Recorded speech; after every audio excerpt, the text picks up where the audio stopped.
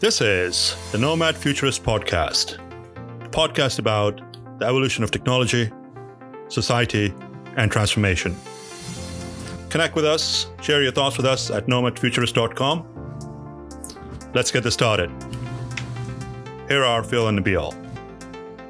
Hello. Welcome to Nomad Futurist. This is your host, Nabil Mahmood, today from Honolulu, Hawaii. This is Philip Koblenz, your co-host from Montclair, New Jersey. And Tim Crawford, joining you from sunny Los Angeles. Tim, thank you very much for taking the time to join us today. Let's get to know you a little bit. Share a little bit about your background. Yeah, thanks. And thanks for having me on the program. So a little bit about me. I'm the CIO and strategic advisor for Avoa. I also have my own podcast, The CIO in the Know, in which I host. And my history has really been that of a leader of IT. Spent over 30 years leading IT organizations, mostly large enterprise.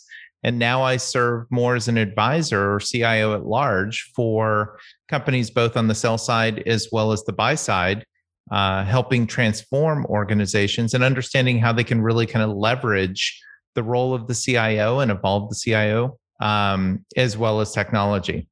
How did you get started in technology? What was your starting point? Oh, gosh. Now I have to really kind of scratch the head a little bit. This is the psychology portion of our podcast. So it all started... way back when, if I could remember that far back.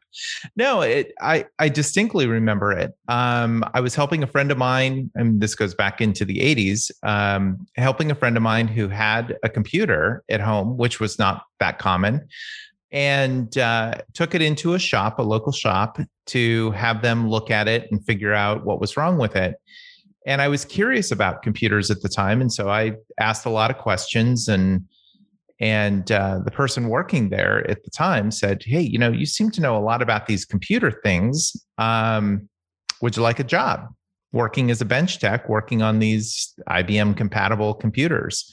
And I'm like, that'd be cool. And so then that led to designing networks for firms in the Bay Area. And then that kind of blossomed into leading a small IT organization, and then on and on and on. And over the probably the last 2/3 of my career, most of my career has been spent in this space, but the latter part of it has been with top organizations in each of their industries. So typically number one or number two in their particular space. So companies like, and organizations like Stanford University, All Covered, Konica Minolta, National Semiconductor, Philips Electronics, Knight Ridder, et cetera.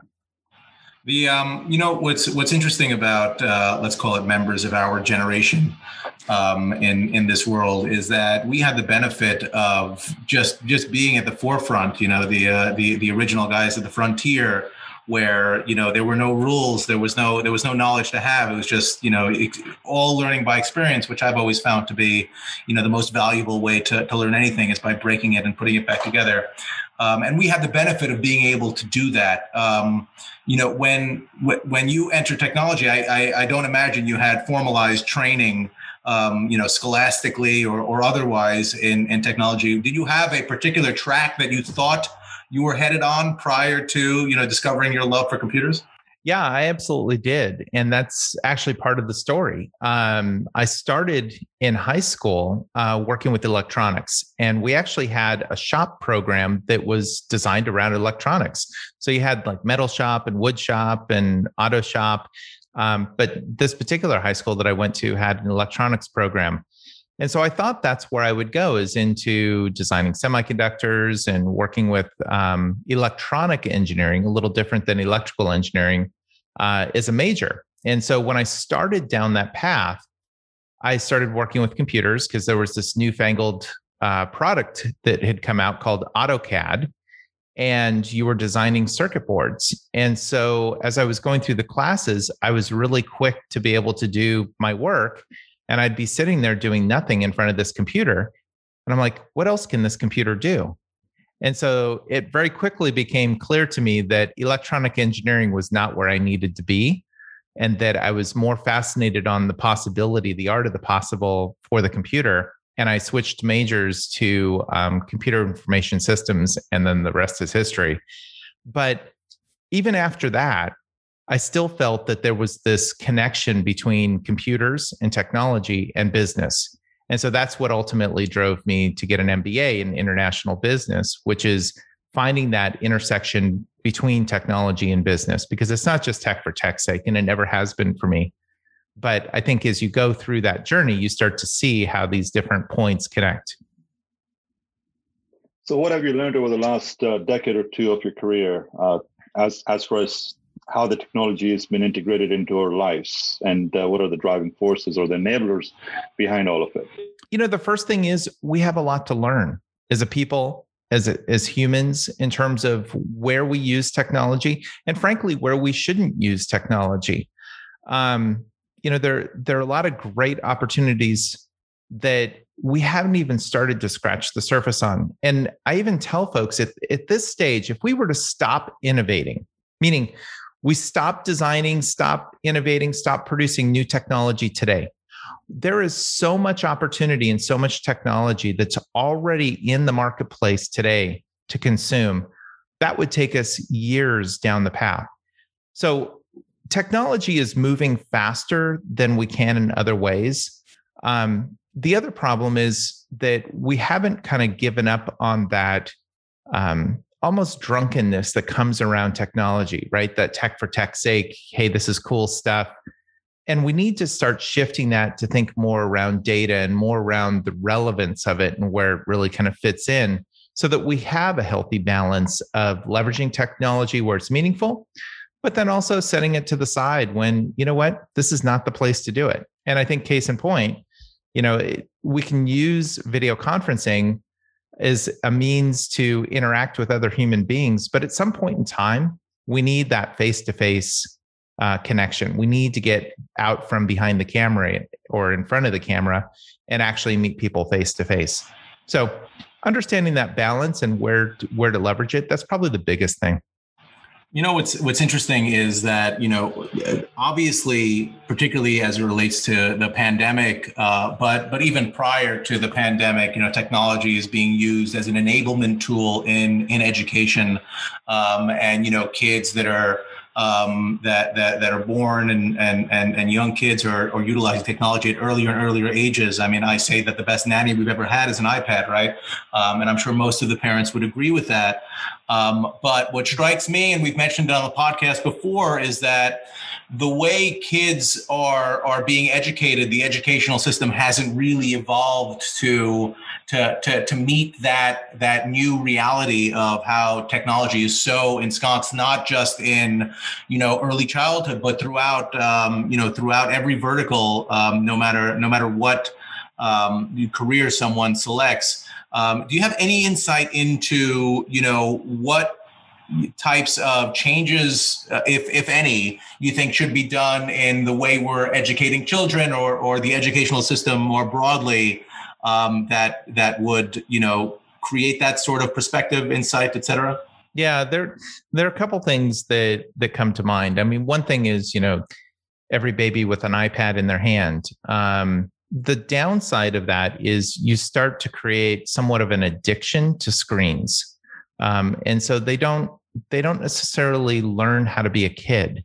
They're drawn toward, whether it's gaming or some other component, they're drawn to that computer screen. And I've seen a number of kids that they'd rather be in front of their computer screen playing a game than they would being outside riding their bike or interacting with other kids or playing with a ball. And I'm not saying that that's unhealthy. I'm just saying that it's important to have a good balance between them. And I think we forget. As a father of two, I can say it's unhealthy. It's unhealthy. Yeah, I've been fortunate just because our kids do have that healthy balance, and they'd rather be outside than be in front of a screen, which I'm grateful for. But I also know other kids that are quite the opposite. They would rather not interact. And so in some cases, it's led to social issues with those kids as they've started to grow up because they don't necessarily know how to not be socially awkward with other folks. So I think the balance is important. But then the second piece that the pandemic has really kind of shown us is how much work we have to do to get technology in the hands of the underprivileged and disadvantaged folks around the country, just in the US alone, let alone the globe. The globe is even worse off. But how many folks have we seen that they need to go to school, but they don't have a computer in the home? The three of us could be sitting here and we could count the number of devices we have in our house, right? I know in my smart home, I have over 50 devices and I don't even run a computer lab. I counted like 6 microphones earlier in your house. So, yeah. But then you have a lot of families, and I live here in Southern California. You look at Los Angeles, there are a lot of families that they don't have a computer. Maybe the only computer technically that they have in the house is a smartphone. And so what do we do for these folks? Or if they can get a computer, are they in a place where they're able to get high-speed internet access? And if they can get a computer and can get high-speed internet access, assuming, let's say, the school system provides them with a tablet or a computer, can they afford it? And so I think there are these fundamental hurdles, social and economic hurdles, that we have to stop and think about how we address. Otherwise, we're going to continue down a path of the haves and have-nots, which is going to be really, really problematic as we go forward. And I think those are some things that we talk about today. My concern is, will we still be talking about this a year from now, 2 years from now, 5 years from now? And will there be programs to help these folks for the next time there's maybe not a pandemic, but maybe there's a critical storm that comes through, or a snow day, or some other impact to their ability to physically go into the classroom? I mean, another great way to think about this is, think of all the times, if you have kids, that they might have been ill. They can't go into school because maybe they're still on the downside of the fever, but they could be sitting in front of a tablet or a screen and at least observing the class and not missing out on it. These are great opportunities for technology, but we have some core hurdles to get over first. And I think that's going to be important for those of us that have the means to be able to help those folks out. You hit the nail on the head. I mean, that's the entire reason why we started this whole initiative of Nomad Futurist. This is how it really came about. And as a matter of fact, when Phil and I started on this journey a year and a half ago, there was general talks of COVID-19. It wasn't really as mass marketed or streamlined as it has been over the last 16, 17 months. In your role and capacity and conversations that you have with other executives and companies, how do you think this digital and social divide that's been created and that's been really brought forth because of the COVID-19 situation, what are they trying to do and how are they trying to overcome this barrier, particularly with the next generation? My gosh, we could spend hours just kind of unpacking that. Kind of in a nutshell, what I would say is that it's confusing. It's really confusing. It's one thing when everybody's going into the office, and it's the same thing if everybody's remote. You have a very clear way in which people are going to connect or not. When you move into more of a hybrid scenario of working, or you start to create forced cultures around people have to come back into the office, that's when kind of the wheels start coming off the rails. Hybrid, let's maybe unpack that for a minute. When you look at how, let's say the three of us working together, one of the CIOs that I have conversations with here in Southern California, they did a study and found that most of their employees have an hour and 15-minute commute each way. And so what happens if, Nabil, you're going into the office today to work face-to-face with us, but Phil and I decided that we're going to be remote that day. So now you've just committed 2.5 hours of your day to commuting into the office only to jump on Zoom or Teams or whatever system to connect with us remotely. And then the other problem is, how do you know who's going to be in the office and how do you set up your office and be smart about how you do that? It gets really complicated. So that's one aspect. The second piece is, if you look at these organizations that are mandating that employees must come back into the office, and we've seen stories in a number of companies, or a number of outlets from the Atlantic to the Wall Street Journal talking about this, but people are responding with their feet. They're basically saying, to a large degree, look, if you're going to force me to have to do that commute or come back into the office, guess what? I'm leaving. I'm gone. And so I think it's going to have a pretty dramatic impact on a couple of different aspects. One is how we think about retention and hiring, how we start to bring people into the fold and support a more permanent remote work scenario or hybrid scenario, which then gets back to my first complexity. The second piece is we have to think about culturally how we're going to manage our organization. Now let's not be confused about this. I really want to get out of my house. I want to meet someone in person that is not my family in a place that's not my house. But at the same time, I like the fact that, I can, in fact, I was just on a call with a group of CIOs this morning, and we were talking about this. There's something to be said about being able to get up in the morning, take a shower, do your workout, maybe not in that order, and then walk down the hall and be in your office. On the other hand, there's also something to be said about that separation between home and work. And it's nice to be able to go to an office and realize that, okay, this is the place where I actually do work, and create that mental separation. And I think we've forgotten about that over the last year, but I think some of that will come back and kind of pull people or draw people back into an office environment to some degree. But again, we have to figure out what that balance looks like. And I don't think anybody knows. We're just going to have to be flexible as we kind of go through the next year or so. And I think that's the name of the game, right? Flexibility is the name of the game. I think for each person has their own set of proclivities, the ability, some type of scenario in which they are most productive based on their family situation, based on, where they live, based on what their commute times are. And I think that organizations are going to have to, provide the type of leeway if they want to get the most efficiency out of their workforce, to allow people to, in some ways, control their own destiny, which will create theoretically a happier workforce and, a more productive workforce. Mm-hmm. But it's almost like the gigification of, the entire economy, where every person is their own little kind of consultant, their own little island where they have to make determinations on their own, as opposed to having, a regimented day. Like I wake up in the morning, I go into the office, I come home, and, dinner is ready at 6:30. That's never been my life, but I understand from watching TV that that's how it used to happen.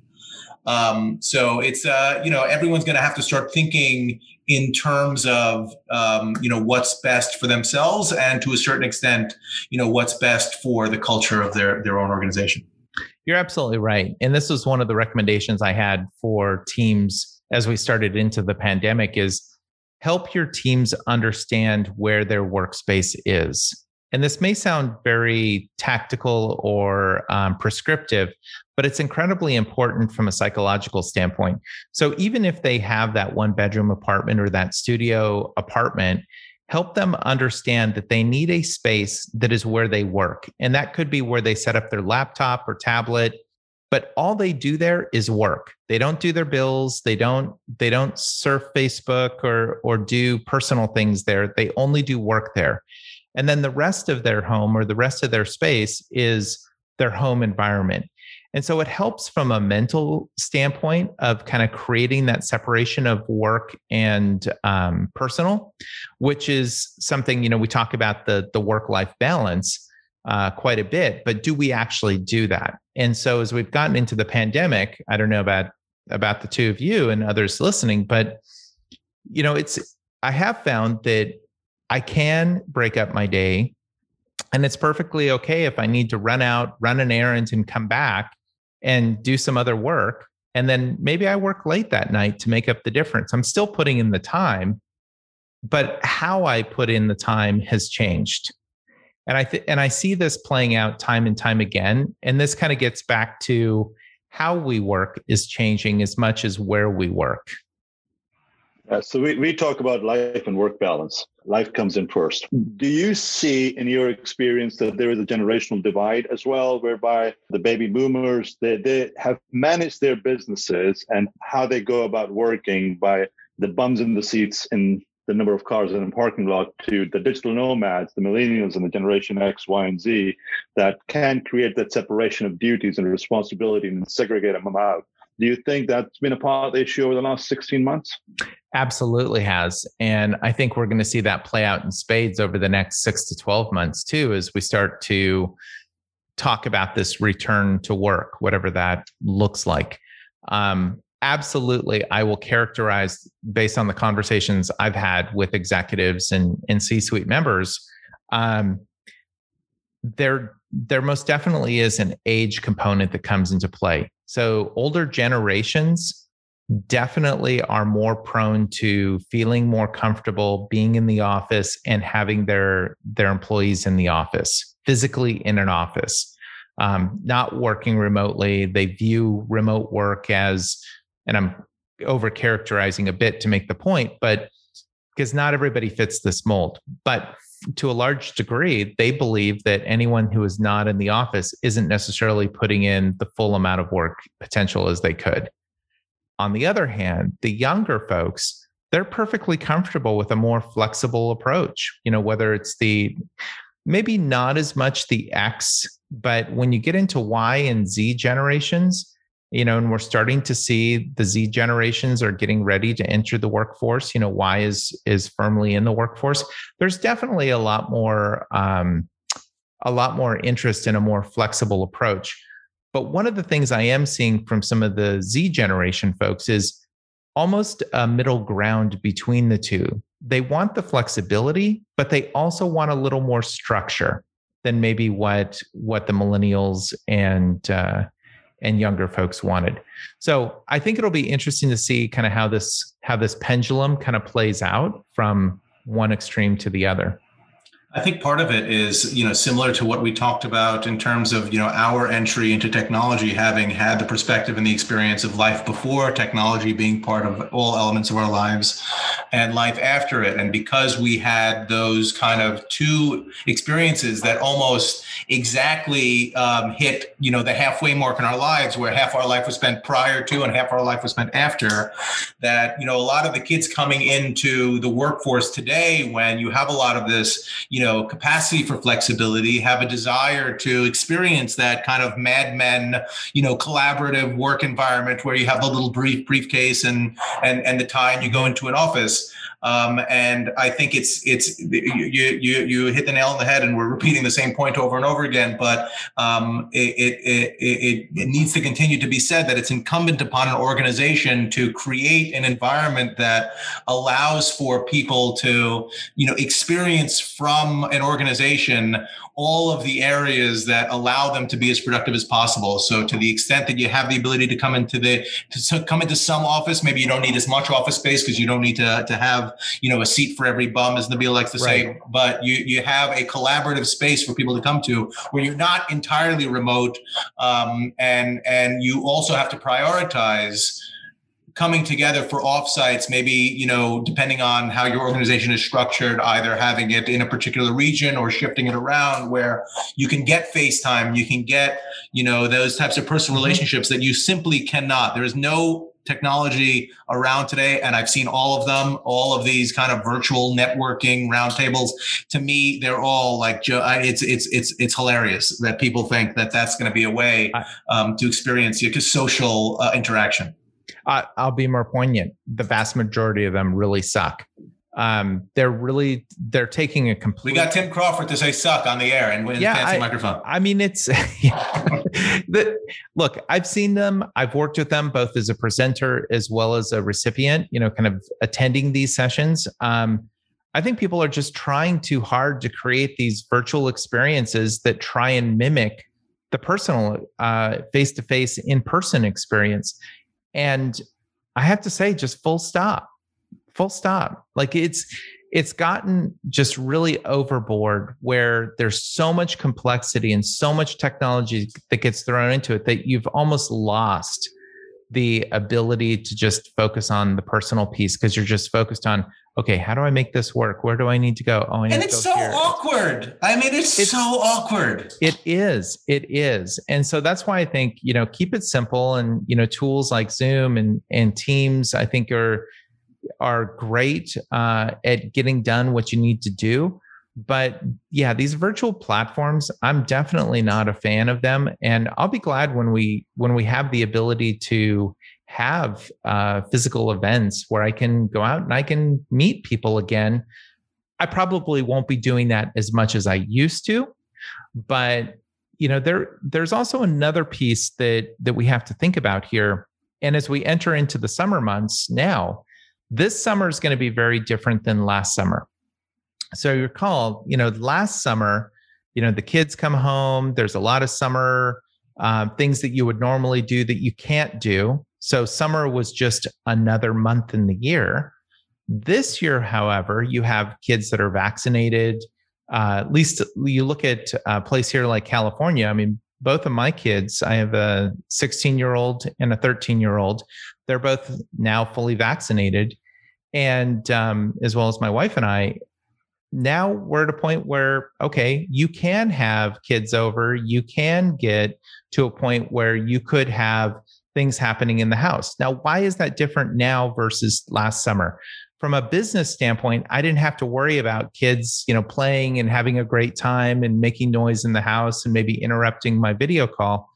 This summer, I have to be conscious of that. And so that might force me to look for another place to go to so that they can be kids, they can enjoy their summer, have a great time off. And I have my place that I go to work. And this kind of gets back to where's your work environment and where's your home environment. And I'm struck by how much of this is almost psychological. Like we need to find a way to communicate in I'm certainly in the technology world, we're not known to be the best communicators in the world, but there's a self-awareness and almost like, in the 90s when the real world came out on MTV, they used to have that was the first forum, I think, where they had these little sessions where, people would get video talking about their feelings and interactions with others. We have to, as a society, but certainly as a technical society, technologists, as it were, become so much better at how we communicate our feelings and how we communicate about things that you wouldn't normally have to communicate about. That it's yet another discipline that we have to get comfortable with. With sharing. It's something that has been mentioned to me in yet another title, which I don't need, but yet another title that's been tagged to me, which is I'm the CIO therapist, and there is a little bit of truth in that. Granted, it's a little tongue in cheek, but there's a little bit of truth in that, as you said, Phil, it's got to be a thought experiment around understanding the psychology of the human condition and understanding some of these factors and how that impacts us. It's not just about technology, it's how we use it. Are you one of those people that you grab your phone and you're constantly on your phone and you're constantly in front of that screen? Or are you someone that's more prone to prefer, face-to-face interactions? And so I think these are the kinds of things that we have to think about. Or the office environment. How do we help our teams as leaders? How do we create a culture and help our teams go through this really kind of questionable period in our lives? And everybody around the world has to deal with this right now. We're all confused. Every single one of us is confused. And so we have to figure out and be conscious, and bring up the term flexibility again. We have to be flexible. We have to be empathetic. We have to understand people and take a moment to help them navigate this period. It's not going to be trivial. It's definitely not going to be trivial, but you're absolutely right. This is not just about technology. I think technology for the sake of technology is not going to solve anything. Where do you stand, Tim, as far as all these pundits that are on the media nonstop talking about, the virtual interfaces being the future, the workforce being totally disrupted, not wanting to come back into offices, yet the older generation that's running the Fortune 1000, they want everybody back in the office now because evidently COVID-19 is over with. Where do you stand as to what is reality? So I think reality is going to hit those folks hard. If you look at the Fortune 500 and how technology has disrupted the Fortune 500 just over the past 2 to 3 decades, it's pretty it's pretty remarkable. If you look at the top NYSE stocks that are being traded, the change that's taken place just over the last 20 years is pretty remarkable. I think this is just going to be another remarkable period where we're going to see a changing of wealth, a changing of focus. Customers are going to walk with their feet because they can. Technology has become front and center. Now I can pick up my phone and do just about anything. A good example of this is just currency, money. So over the past, where are we now? 16 months, almost 18 months in, I have not used cash. I have not kept cash in my wallet. And in fact, I've actually moved away from using physical credit cards unless absolutely necessary to actually using NFC and my Apple Watch to pay for things. So a digital wallet. And so that's come up for a couple of reasons. One, it's touchless. Two, it's easier. I mean, think about the drive-through experience. I pull up the Starbucks, I stick my hand out the window and they scan it. And I'm good to go. That's pretty convenient. So I think there's been this forced use of technology and how consumers and businesses are thinking about technology that will then drive change in culture around these organizations and how they perform work. And so for those organizations that want to stand firm with their old ways and methods of working, I think there's a harsh reality that's facing them in the very near future, if they're not already facing it right now today. The other piece to that, though, is we have to remember that as our customers change and other aspects of the world and business change, we have to change as a business too. And we have to change as leaders, not just technology leaders, as business leaders. And so, a good friend of mine and a fellow CIO has said time and time again, she says, what got us here won't get us there. And I think that's incredibly true. We can't rely on the ways we've done things in the past and expect it to just carry on into the future. We have to evolve. We evolve as humans. Our businesses have to evolve too, and our customers are evolving. So we have to find that happy medium. And I would say there are a lot of balls up in the air, and they're pretty clear as to the general direction they're coming down. But unfortunately, for those folks that want to go back to the way things were, I don't think we'll see that again. You're a technologist. You've been in the space for quite some time. What is some of the cool tech that you're working on and or see to be the future?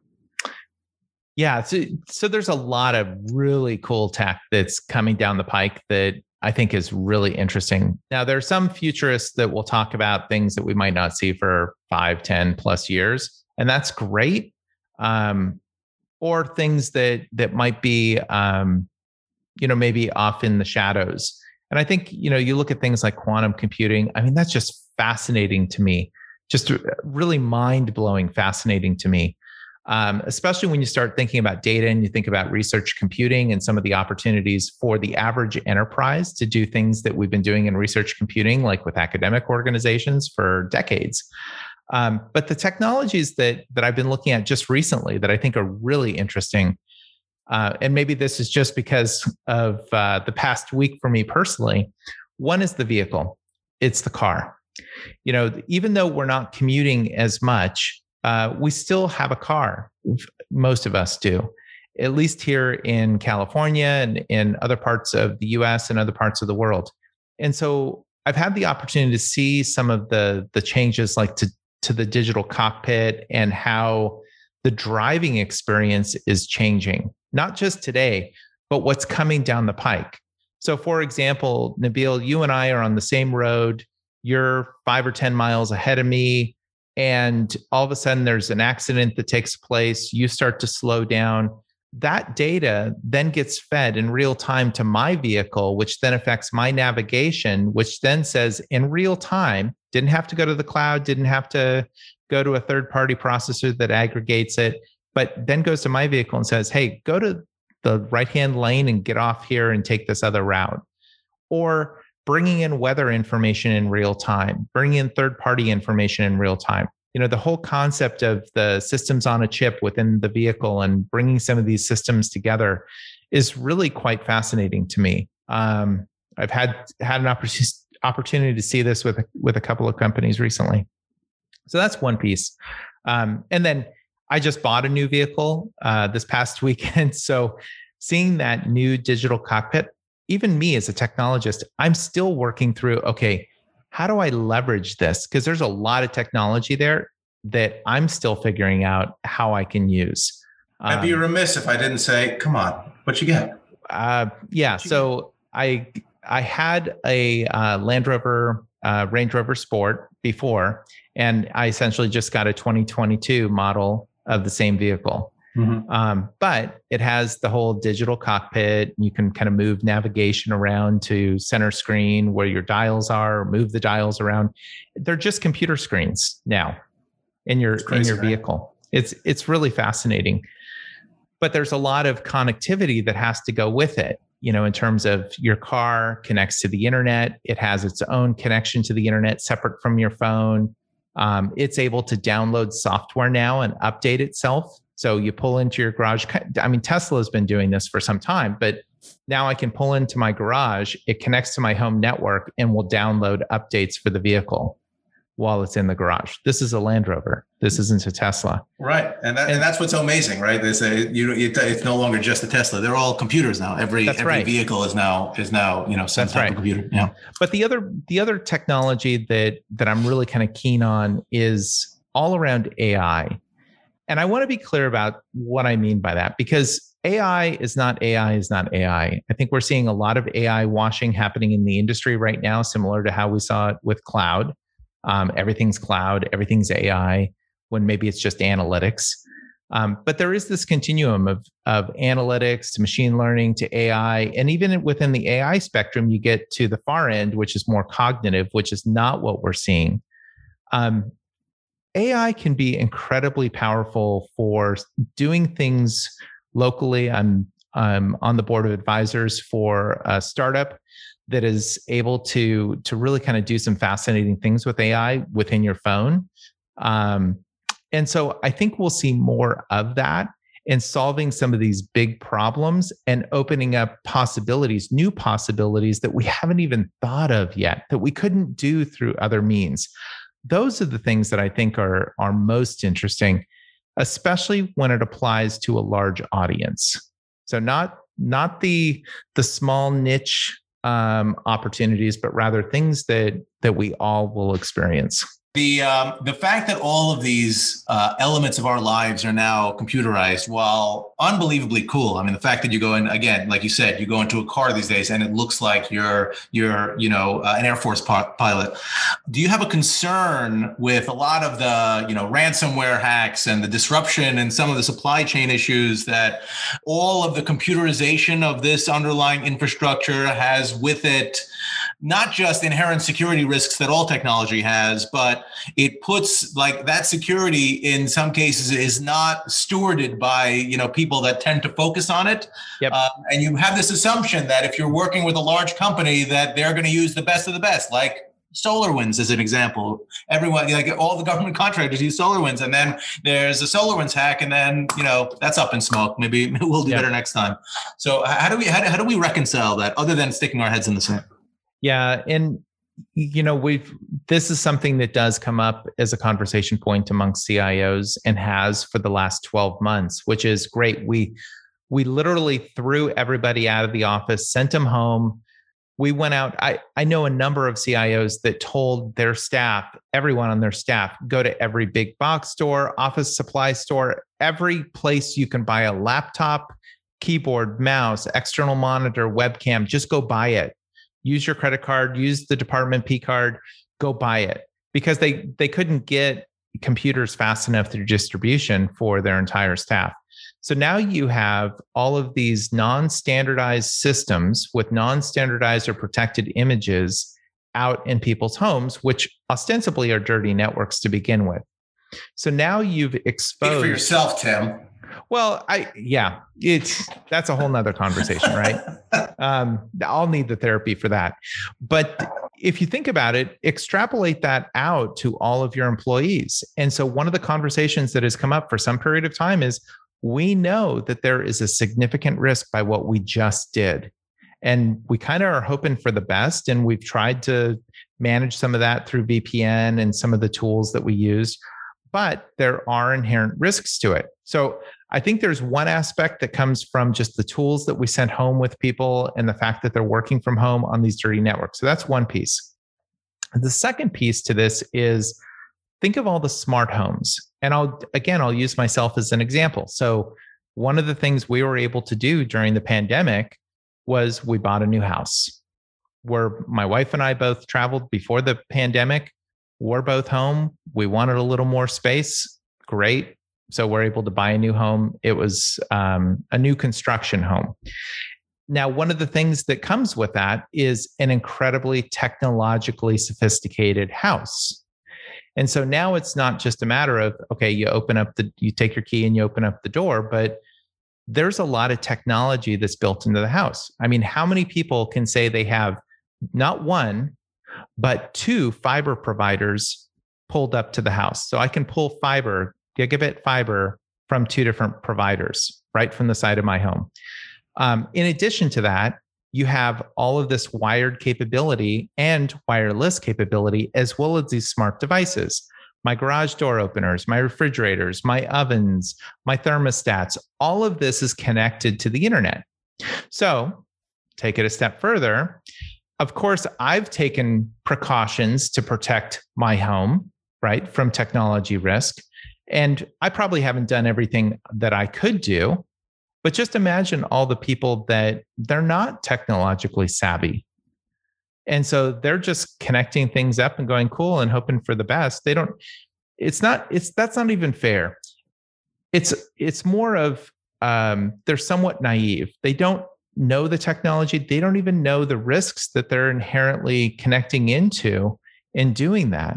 And so I do think that there is a responsibility that not just the homeowner has, but some of these providers need to be thinking about in terms of providing guidance for these folks. I'm not saying take on the liability, which none of them will do, but rather we have to find ways to help guide people. And I think this is where technology can really kind of step in, is that how do we start to automate some of this and provide some of this technology and intelligence for these folks so they don't have to be total, technology wizards to be able to run their own home. Right, and create a set of standards. Like if you're going to have these different things, then, this is a fairly easy to look at checklist. Right now, even if you were interested and you did recognize that you had these problems, where do you even go to figure out what to do? You have to become a technologist just to put in place those, those protections. Right. And I mean, case in point, one of my neighbors was having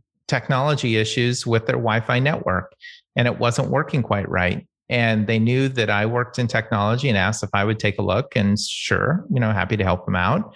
And so went over and figured out what the issue was and helped kind of guide them through it. Okay, but who else can they go to? Now they can go to, in our case, because they're new homes, we can go to the builder and go to their third party that they've brought in to do the technology stuff.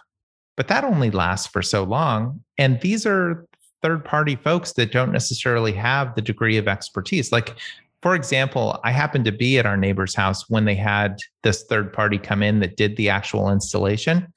And I'm talking about SSIDs, I'm talking about channels for Wi-Fi. And the guy's looking at me as if I'm talking Greek. I mean, I was kind of floored, like, dude, you're supposed to be the expert here, not me. But if I can quickly stump me, after all of this time. And I would say, one of the things I did many years ago is I switched from a desktop to a laptop because I started to lose touch with the technology, the underlying technology bits, where I didn't need to have to manage that. I don't want to have to manage it. I just want it to be plug and play so I can focus on other things. And we see this in IT organizations. We see this in our personal lives. And so we have to find ways to leverage technology in a more meaningful way. It's kind of like, do you really want to bringing this full circle to the education question? do you want to bring it full circle to, or rather give everybody a full-on Windows desktop that they have to configure and think of all the different configuration settings that go with it? Or can we function out of a tablet or a Chromebook that doesn't have as many configuration settings and therefore doesn't have as many things that can go wrong? I think we have to be thinking more along those lines as we go forward. I would say that there's some benefit to understanding the fundamentals of having gone through the Windows configuration hassles and the various blue screens of death in order to get, the experience and the comfort with how the technology works. The one thing I want to say also, to go back to what you touched on, is you can take the computer repair shop out of Tim Crawford, but you can't take Tim Crawford out of the computer repair shop. You're still that same guy. Still that same guy. It's funny. You could probably go back to a recording of a call. I was on a group. This was last year. I was on a group call with, I don't know, there must have been at least 20 CIOs on the call. And all of a sudden my daughter walks in. It was last fall. My daughter walks in and I'm on video. So just imagine, door opens, she walks in and I'm like, honey, I'm on a call. And she goes, my computer doesn't work. And I'm like, excuse me. And so I have to exit, help her get connected because I knew she had an exam that day, but help her with her Chromebook and get reconnected back in and then come back and rejoin the call. So yeah, you still wear a lot of hats. Everyone's got to be their own. Yeah, everyone's got to be their own CTO. My sister still calls me like, what computer should I get? Like, haven't we gotten past this? Am I really still that guy? Yep. All right. And you always will be. I always will be. At this point, any hair I lose, I want to lose. I'd love if you could find in the history of your career through the Stanford universities and the all covereds and all that stuff to where you are today as kind of a Tim Crawford for hire. You are your own brand at this point. Or is there, usually we ask like if there's something that you would do differently, what would it be? But I think in your case, if there is something that you could point to, like an experience that you could point to that like just embodies your fascination with technology or your your passion for technology that would resonate with even one member of our young audience, could you share something along those lines?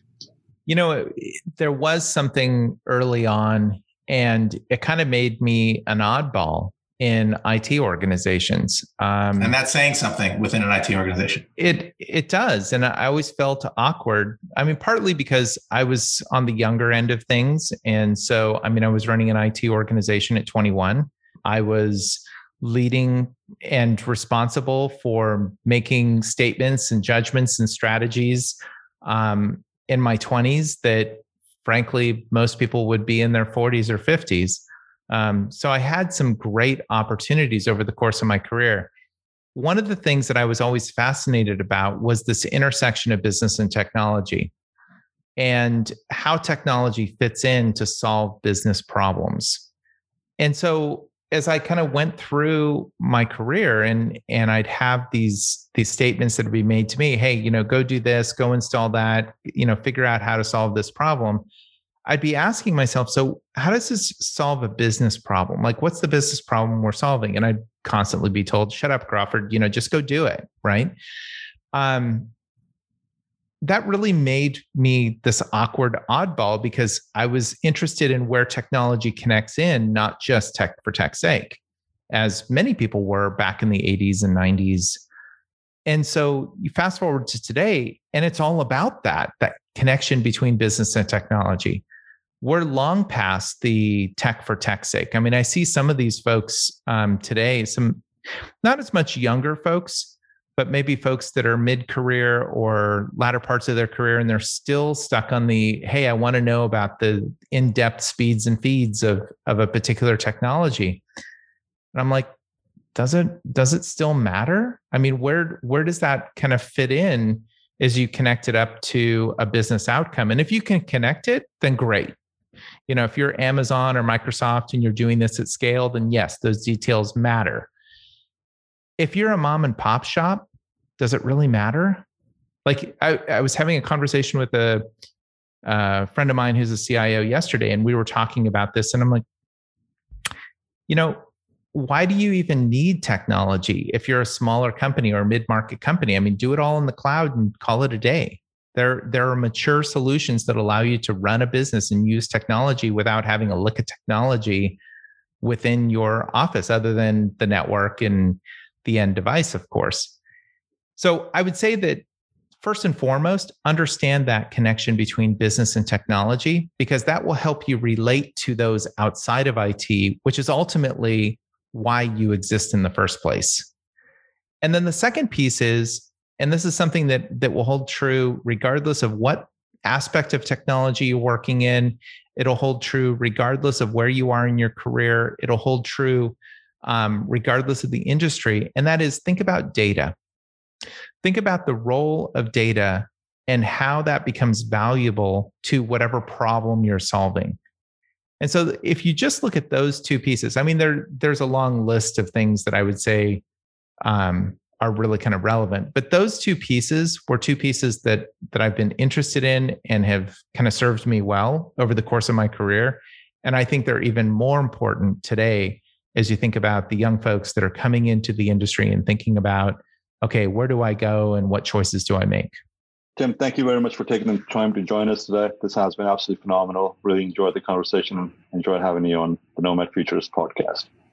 Thanks, guys. Appreciate the opportunity to chat with you. And soon in person. I don't know where, I don't know when, but it's going to happen. Looking forward to that as well.